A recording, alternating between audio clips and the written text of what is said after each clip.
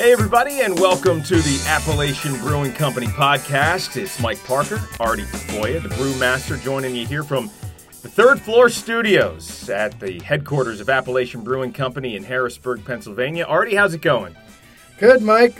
Just a beautiful day out there. It's getting warm, but, that leads to a lot of good drinking. That's true. The heat of summer is upon us. We finally got into the consistent 80 to 85 degree mark here in central Pennsylvania, down here along the Susquehanna River Valley. And like you said, not a bad time to end your day, or hell, start your day, Artie, if you want to, with an ice-cold Appalachian Brewing Company beer. And so first question, we'll kick things off. What are you drinking? I got the hop offering today, Mike, and it's I just sort of fallen in love with this beer. It's our Session IPA, really nice, crisp, easy drinking. I can have a few of them in an evening and sort of sit back and enjoy it. Good end of the day beer, and for me, it's a great time of year because I am a fan of wheat beers. You guys have a grapefruit Hefeweizen on tap right now, one of the summer seasonals here at ABC, and I take a little sip here, and it's not my first sip, just so you know, so I can speak. It's really good. The grapefruit is very pronounced, yet you still get that signature, heavy yeast that what everybody sort of describes, that sweet, almost bananas, like clove, flavor that the yeast creates in a Hefe. And about this beer, this is perfect, but this actually started off, and you guys had the 20th anniversary of the company last year, and you brewed a special 2 years ago, 20th anniversary Imperial Grapefruit Hefe, and that was popular, and this sort of came out of that one. Yeah, you bet. The Imperial was a great beer, but it was strong, and you get that strong beer going into summer, and people were pounding a couple down and found themselves a little on the edge there. So what happened was we took it and moved it down to a base Hefe strength, sort of rindy grapefruit flavor, along with the banana clove of the Hefe. Tastes great. Yeah, it really comes through. And I actually had bought a case of the Imperial in bottles because I was such a fan of it, and it was kind of a cool beer to have in the fridge because it was a conversation starter. And like you said, it was also a party starter. It was about like 8.7% or so. But clear bottles, the packaging, had a great label with like a frog or something. With the artwork was really creative with like a frog and like a crown. I don't know, Imperial. It had, the yeast settled at the bottom of, as in many beers. But it being in a clear bottle and being a production beer that you guys ran specially, it was kind of cool to teach people about the science of beer, what makes a craft beer. And I would, this is the yeast. This is this is essentially the sediment of what gets left over in an unfiltered style beer. So I think it's a perfect transition to talk about something we left off with in our pilot episode: ingredients. Ingredients to beer is so important, and we start with really, I guess there's 5. Great water. Right? Great water, yeah. The DeHart Dam provides Harrisburg with excellent brewing water. It comes out of the tap right at about 7 pH, which makes it a little easier to make a beer. Being a lower pH product, it makes it easier. And some municipalities you'll see the water come out as high as 9 pH, which makes it a little harder to make a beer that is, that needs to be around 4. We're very lucky to have the water that we have here, and that's provided to us in this area. So you start with great water. It's less work. It's a more pure product coming into the brewery. And then with the addition of the other ingredients, and we talk about the things that are so much impacted by the weather that we experience around the world, the availability of products such as hops, such as grain, and then, of course, different strains of yeast that need to be maintained in different temperatures and cultured to continue for consistency. So let's go back. Let's talk about the stuff that grows in the fields already. How has the sourcing of the grains that you use in producing Appalachian Brewing Company beers over the years, how has that process changed? It hasn't changed a whole lot, which is great. Many of the maltsters that are out of Europe, in Germany, and all over England and those types of places, they're still providing great malt to the U.S. market. And they're thriving in a lot of cases because of that. A lot more breweries in the United States now that can take the time and effort to buy a little bit more expensive malt. Because, for us, it's not about the cheapest malt we can find, 6-row malt or using adjuncts and other things to create sugar for us, but it's more about using quality so that we have a quality flavored product. That's the most important thing for us. And so buying it from those maltsters, in many cases direct, but also we buy it from wholesalers that rep malting companies, and we're getting bag after bag of great malt. It's awesome to use, and quality and the consistency have also been great over the years as well. Okay, so that's something that you brought up. You mentioned the word sugar. Okay, so we're getting back to that idea that creating a beer takes a recipe, and every beer has a different recipe. In order to achieve alcohol in a beer, which is what's going to end up making it beer, is you've got to have yeast interact with sugar, and the result is alcohol. That's right. Different sugars, different yeast, they combine. Let's talk about staying with the grain portion of it, but the different types of grain, like I hear about a wheat beer. You get a rye beer. Other beers are brewed, the ones we see on the big commercials with rice and other cheaper ingredients like corn and things like that. Things that sugar can be derived from is what we start with beer. Wheat beers are sort of obvious. But where else do we go with like a Hoppy Trails IPA? What's the base? Most all the beers are 2-row malt based, okay? Rows of grain growing up the stalk, right? They're stripped from the stalk, and every grain that we use in certain situations goes to a malting house where they germinate the malt slightly, which creates a little tiny packet starch in the middle of that grain. And that starch then allows the brewer to convert that starch into sugar. I don't know if you remember back in high school or in college, Mike, but that starch is a long chain of sugars. We're going to go in and break that up, and that gives us that sugar that we need for fermentation. So it's all sort of a big recipe, and it's complex, because when I think of what the recipe is for a wheat beer, I think, you go and grab a bale of wheat out of the field and you just do it, but it seems like it's more complex than that. So everything is either malted or unmalted, right? And yeah. We can either use malted wheat, or we can use unmalted wheat in the beer. But in most cases, you're going to use mostly malted because you want that sugar from the malting process, right? But we can also use oats, rye, different types of barleys. In cream ales, we're using a little more maybe corn, which we wouldn't necessarily do because it sort of has a little bit of a bad rep to it, because people talk about corn and adjuncts being used in major manufacturing beers, right? Mm-hmm. So sometimes we would always sort of shy away from them. But now with some of the new lagers that are coming out and some of the different things, the cream ales and those types of things, we're using those types of grains. And you know what? It's great. Yeah, using the right way, capitalize on the different flavors that those type of grains can produce, and it makes a lot of sense.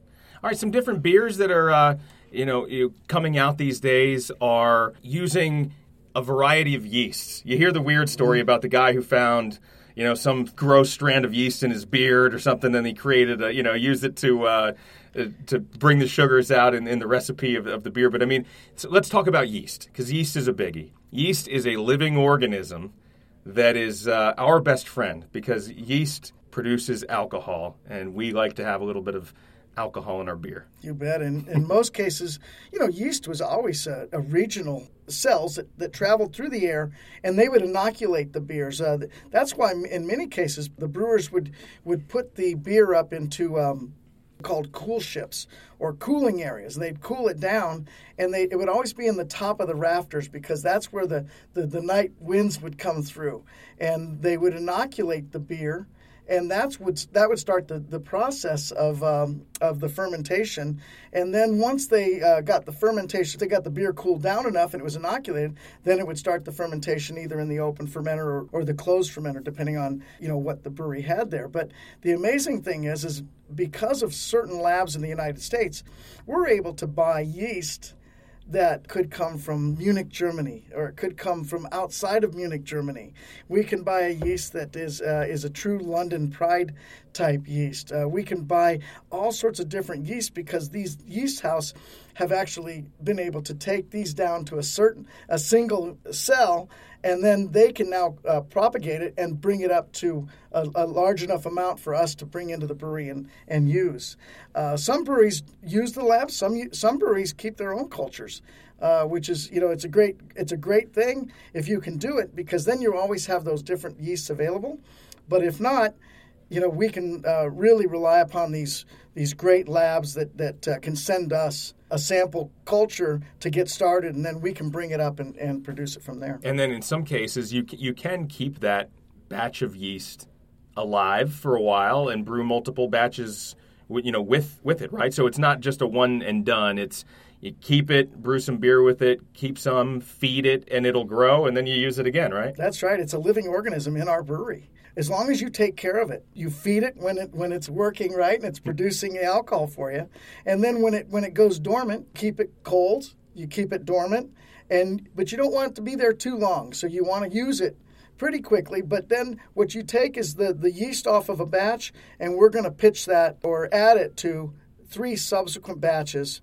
And then that would be called a generation of yeast, right? Of that generation of yeast, we're going to pick the best one out of that generation and pitch that into 3 beers, let's say, and that becomes the second generation of that yeast.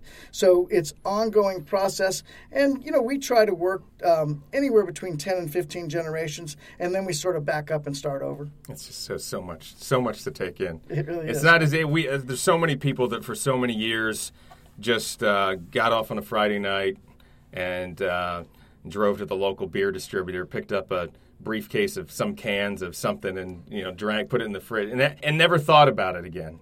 And then the craft beer industry hit, and all of a sudden we're thinking about what's in our beer, and it's just so great. Yeah, it really is. Ever since we started, Mike, we have been in the education business. A lot of people say, what are you in? You in the restaurant business? You in the brewery business? What are you in? And I always said, we're in the education business. We're teaching people of what beer is. It's not what you would see on the commercial on TV. It's something much more than that. It's real. It has a life to it. It pretty much creates itself. All we're doing is giving it the right atmosphere to do so. So, that's the joy that I've always gotten out of beer, is I just see it as so amazing of a process. It's very simple, but to do it well, it takes a lot of really important steps, and you've got to stick to those steps and make sure that you're following through with every little detail. All right. Talk so much about the beer and the brew pubs and the food, but there is another ABC, Appalachian Brewing Company brand, that is maybe even more widely distributed than the beer these days, Artie, and that's Appalachian Brewing Company craft soda. And you can literally find it up and down the East Coast, and find it in so many different stores and boutiques. The brands, the root beer, the diet root beer, the white birch beer, the ginger beer, all of them just great craft natural sodas. And the facility in which they're bottled and brewed is over on the west shore of Harrisburg, Mechanicsburg, and that is where you guys offer a pretty cool experience for people who are huge fans of Appalachian craft soda. You bet, Mike. You can come in and do our Soda Works factory tour. We call it the Make Your Own Soda Tour. And you come in, you get a tour. We show you around. We show you the whole process. We teach you about how we produce a soda, and you actually get to create your own soda. You can pick from all these different flavors that we have. You get the water, you get the syrup, and you blend everything together and you carbonate it, and we give you a couple bottles, one to maybe have a little bit there and then some to take home with you. So it's a pretty cool process, and you can join us Saturday and Sunday afternoons, 1 o'clock and 3 o'clock. But if you have a group or something like that, you're welcome to give us a ring, and we'll set up a private tour for you. Got a great team there that works on this, and it's just a great little process. Saturdays, 1 o'clock at ABC Mechanicsburg. It is the Make Your Own Soda Appalachian Soda Works factory tour. Learn the history, tour the plant. Private groups by request, as Artie said. All right, Artie, so we talked about the grain and the yeast, but now, well, for many people, the star of the show, I'd say the fresh ingredient, as far as a lot of people are concerned, that sharp, that really flavorful profile that everybody loves in an IPA is the hops. The hops, the star of the show in the IPA, but also so vital in the beer-making process. So let's start with it. What is hops? Where does it come from? Where do we source it here at Appalachian? Well, hops they grow on a vine. They're part of the cannabis family. Unlike cannabis, which grows on a tree, they grow on a vine, usually about 16 feet up. And if you ever see a hop farm, you'll see a lot of poles with wires strung between the poles and then small ropes hanging down, which the actual hops will climb up the ropes. And then when you cut them down, you cut down the ropes along with the hops. They strip the cones off. So there's these buds, they're cones, and that's really what we're looking for. We're looking for that little cone because that cone has all sorts of good yumminess to it, right? Mm-hmm. It's got bitterness to it. Little glands that impart bitterness into beer. It's got flavors and aromas that come out of the hop leaves themselves. So what we are able to do is take those hops. Really, a cool thing that's happened more recently is we're actually now working with a lot of hop farmers. We used to buy almost solely through distribution, wholesalers that would provide hops to us. But we can create relationships with a hop grower in England. We can create a relationship with a hop grower in Germany, in Oregon, in the United States. And they can actually grow specific hops for us, which is really cool. And now we're buying it on that side of the market, which is great as well. So when we look at those hops and we add them in, the more hops you add, the more bitter the beer's going to be. One thing that's changed more than anything is we used to always look at international bittering units as being a representative of how hoppy a beer was. And that's right? When you look at a label of a beer, there's a couple of things there. There's ABV, mm-hmm. That's alcohol by volume. That's right. And then you're also going to get IBUs. So that's international bittering units, and that's measuring basically the effect or the amount of hops in there. So if it's a higher number, that means it's hoppier, more bitter. Yeah, that's right. And, every hop has its alpha acid rating. So we look at that rating. We can put it into a formula, and that formula allows us to determine theoretical bitterness of the beer's going to be. What's changed so much is we used to try to get 80 IBUs, 90 IBUs, 100 IBUs, and we were making them hoppier. But what's happened more recently is everybody's adding the hops at the very end. So the only way that you get bitterness out of hops is to boil it. That bitterness comes out through the boil. But now there's so many aromatic hop varieties that are being produced that if we add them in the very end, they don't give you a lot of bitterness, but they sure give you some really cool citrus and different spicy and all sorts of different type of flavors that we can now add into beers. And these IPAs that you see now, each one of them has a very distinct, not only bitterness to it, because you still have some bittering hops in there, but more so. Now it's on the much lower level, but all the hop is in the aroma and flavor now. So the name India Pale Ale, it comes from, my history is not that great, Artie, but it came from somebody taking a big, long trip across the ocean from India or something, and yeah, that's right. I think it was military guys or something. People, you can kill me on this if you want to. Just email Artie and say. But the long story short is hops became an agent for preserving the beer as they made this long journey across the ocean. So when they got there, they still had something they could drink, and the idea was we were going to load it up with these hops. And then when it got over to the land where they needed to be in whatever country they were invading or whatever, this is great history, and this is not the education portion. This is just that. Are you a historian, Mike? Sounds like it. Anyway, what they ended up with was the original form of a hoppy beer. And so, over the course of centuries, I guess this became perfected, and what we have now is 3, 4, 5. IPAs on tap where the hop is the star. It's hop forward in the flavor profile, and you can choose from a number of IPAs. I actually have people come over to the house for parties already sometimes, and they'll be like, what do you want? What do you want to drink? I'm like, I have some domestic light beer or something or they go, you got any regular beer? You got one of them IPAs? They'll say, but they don't understand what an IPA is based on. They don't understand the difference between an IPA and a craft beer because they're maybe new to the scene, and everywhere they go, it's like a whole menu of IPAs. So they think everything's an IPA. Yeah, it's almost synonymous now. You know, some people look at it and go, "Hey, is that one of those IPA beers?" Right. What is that? So, understanding the different styles of beer is another thing that we've always educated people on. And when we go back to the hops, Mike, we always look at, malt is very sweet. We talked about that earlier. Yeah. The malt is sweet, so the hops are bitter, right? And that hop and malt blend together to create a balance. And that's really, when you look at good craft beer, you always want to look at the balance portion of that beer and say, is this beer balanced? Is it overly bitter, but there's not enough maybe not enough sweetness to balance it out? Or sometimes is it overly sweet without, even with a beer that's pretty sweet, you still need something to dry that sweetness up in the end a little bit, Right. Otherwise it just is cloying and it lays on your tongue and it's just sweet. No, we don't want that. And so that's what we look to do is we always look to keep the beer as balanced as possible, and we make small changes throughout the process in order to try to keep it right on track. And I think hops are so interesting, as you mentioned. You see them growing locally now.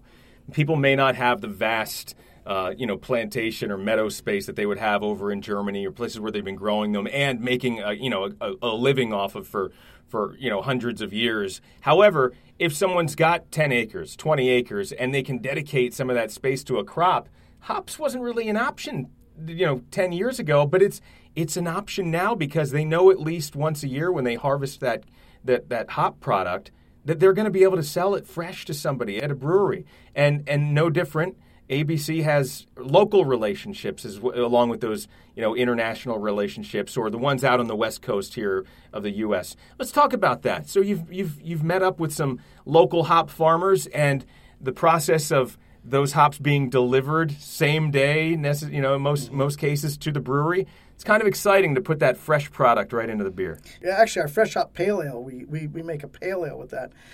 Is a great beer. The hops when they come out of the field have a much different feel and flavor to them than they would have if they're dried and some of the moisture's taken out of them. So we try to use those fresh hops right out of the field.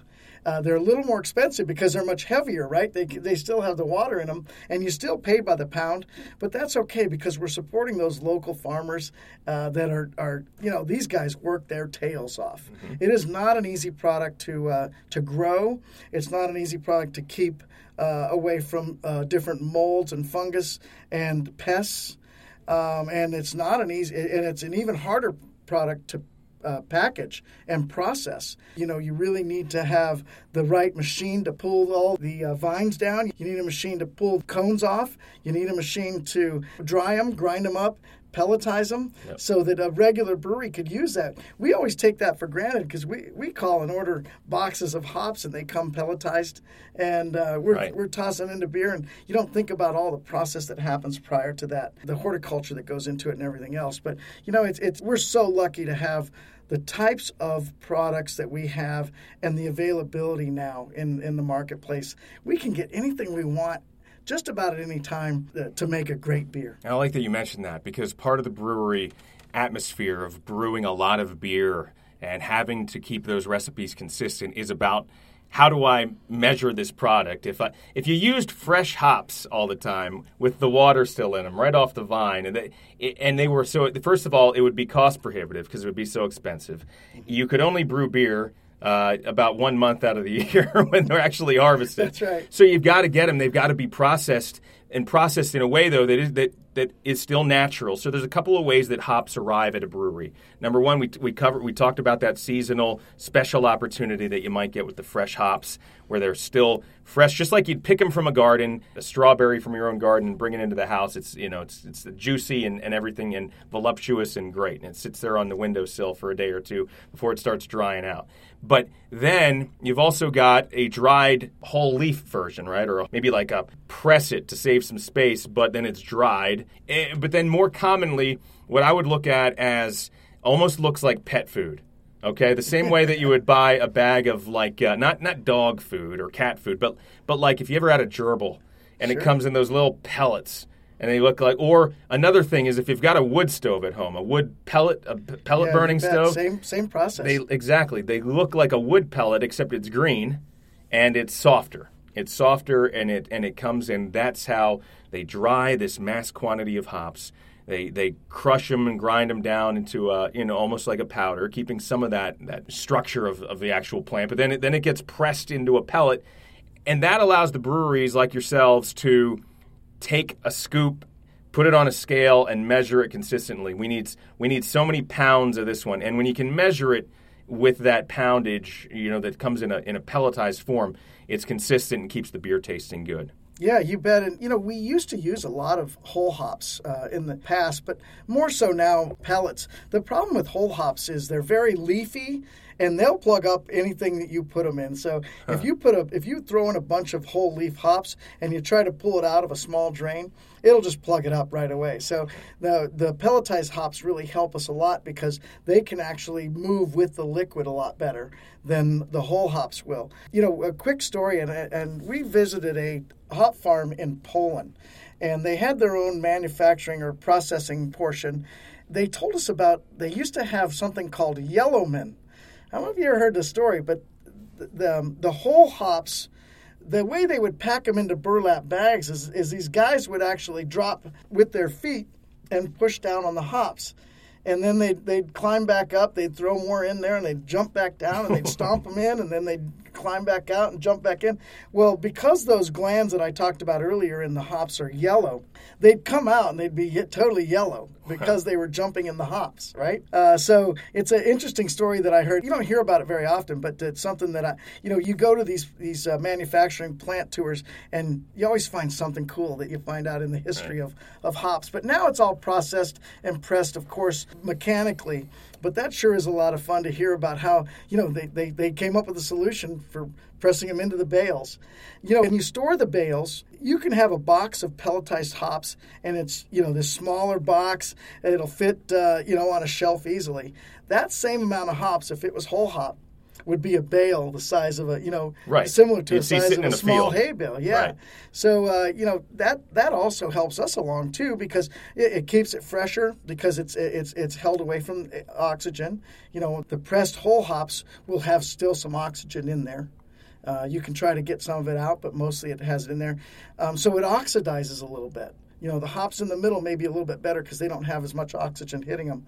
But, with those hops, we're able to store so much more and have a smaller storage area than we would have if we normally had those bales. Interesting. Hops have now appeared in, I bought a bag of pretzels last week, and hops was among the ingredients. They were called like craft beer pretzels. Oh, yeah, and there when I took the first bite, it was a little dry. It was a little dry. Okay. But it lived up to the billing because on the aftertaste, I could taste the hops. And as a craft beer drinker, I appreciated that. All right, so we'll take a quick moment here to dial it back and we'll talk about what's going on around the restaurants, the brew pubs of Appalachian Brewing Company. Artie, what's on the menu here as we transition into the hot summer season? One of my favorite new items that we have on the menu is the brie and prosciutto sandwich. Oh, yeah. I just love it. We put a fig jam on there, and you get it. They toast it up nicely, cut it, and serve it with either fries or, you can get it with fries, sweet potato fries, onion rings, or a side salad. And it sure is great. I should eat the side salad more often, Mike. But Yeah, as we you know.